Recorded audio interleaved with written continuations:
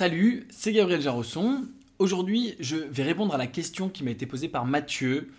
Comment investir pour des individus à faible revenu, des demandeurs d'emploi ou carrément au RSA? Comment débuter et durer?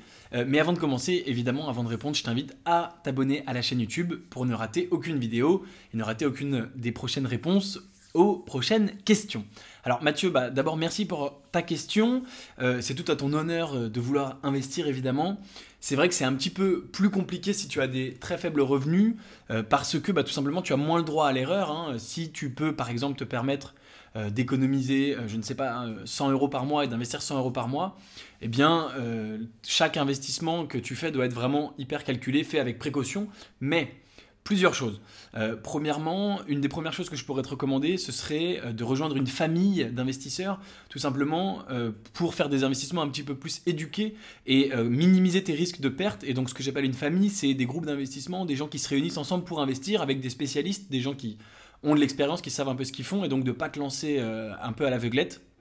Tout simplement pour minimiser ton risque et te lancer dans un premier temps sur des investissements qui peut-être présentent un potentiel de gain un peu moindre, mais qui sont un peu moins risqués pour éviter que dès le départ tu perdes tout, puisque je te rappelle le principe de base, c'est qu'on n'investit que l'argent qu'on est prêt à perdre.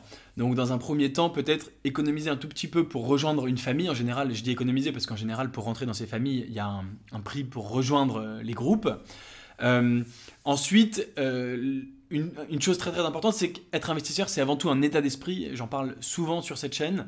Et donc, si tu te mets dans l'état d'esprit de devenir investisseur, même avec 100 euros par mois, tu vas très rapidement dépasser cette situation et réussir à avoir de plus en plus d'argent de capital. Donc, qu'est-ce que c'est l'état d'esprit d'être investisseur? C'est premièrement ne pas dépenser de l'argent de façon inutile dans ce qu'on appelle des passifs, et donc de ne pas dépenser de l'argent de pas dépenser trop d'argent dans des sorties, des habits, une voiture, etc., des vacances. Bien sûr, il faut quand même de temps en temps se faire plaisir, partir en vacances, s'acheter des beaux trucs, mais sans excès.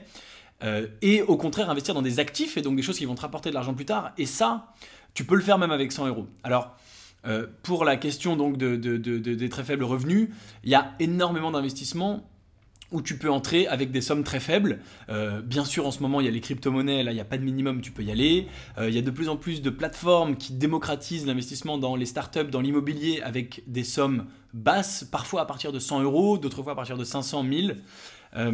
Il y a beaucoup de... ça rejoint aussi la question qu'on voit souvent de est-ce que je devrais commencer à investir tout de suite ou économiser. Moi, je pense que tu devrais, dans la mesure du possible, commencer à investir tout de suite, quelle que soit la somme, même si tu n'as que 100 euros. Encore une fois, parce que ça va te mettre dans cet état d'esprit de devenir investisseur. Donc, pour résumer, sois très prudent parce qu'encore une fois, le droit à l'erreur va te coûter cher. C'est-à-dire que si tu n'as pas beaucoup d'argent à investir, essaye de ne pas perdre tes investissements. Encore une fois, quand on investit, on prend le risque de perdre, mais il y a des investissements plus ou moins risqués.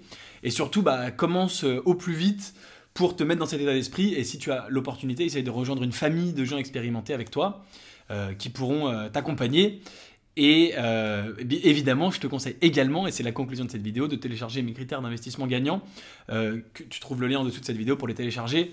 Et ça rejoint quelque chose de plus général, c'est que tous les investissements que tu fais, plus tu apprends des choses sur ce secteur, sur cet investissement, plus tu as de la connaissance, moins ton investissement est risqué. Donc surtout, plus le risque te coûte cher, ce qui est ton cas si tu as peu de moyens aujourd'hui, plus il faut que tu réfléchisses avant de faire ton investissement, que tu te renseignes pour comprendre vraiment là où tu investis et comprendre pourquoi tu mises là-dessus et surtout pas faire les choses au hasard. C'est vrai pour tout investisseur évidemment, mais c'est d'autant plus vrai pour toi. Voilà, dis-moi si cette vidéo répond à ta question. Si tu as des questions complémentaires, bien sûr, tu n'hésites pas à les poser. Et je dis tu, c'est toi Mathieu qui m'a posé la question, mais c'est toi aussi n'importe qui me regarde. Évidemment, tu peux me poser des questions sous cette vidéo et je tâcherai de faire une vidéo pour y répondre. Et donc évidemment, en complément de cette vidéo, tu es libre de recevoir gratuitement mes critères d'investissement gagnants pour que tu comprennes à travers quel filtre, moi à titre perso, je fais passer mes opportunités d'investissement avant de décider d'investir ou non. Et évidemment, si cette vidéo t'a plu, n'hésite pas à t'abonner à la chaîne YouTube, à mettre un like, un commentaire, éventuellement à la partager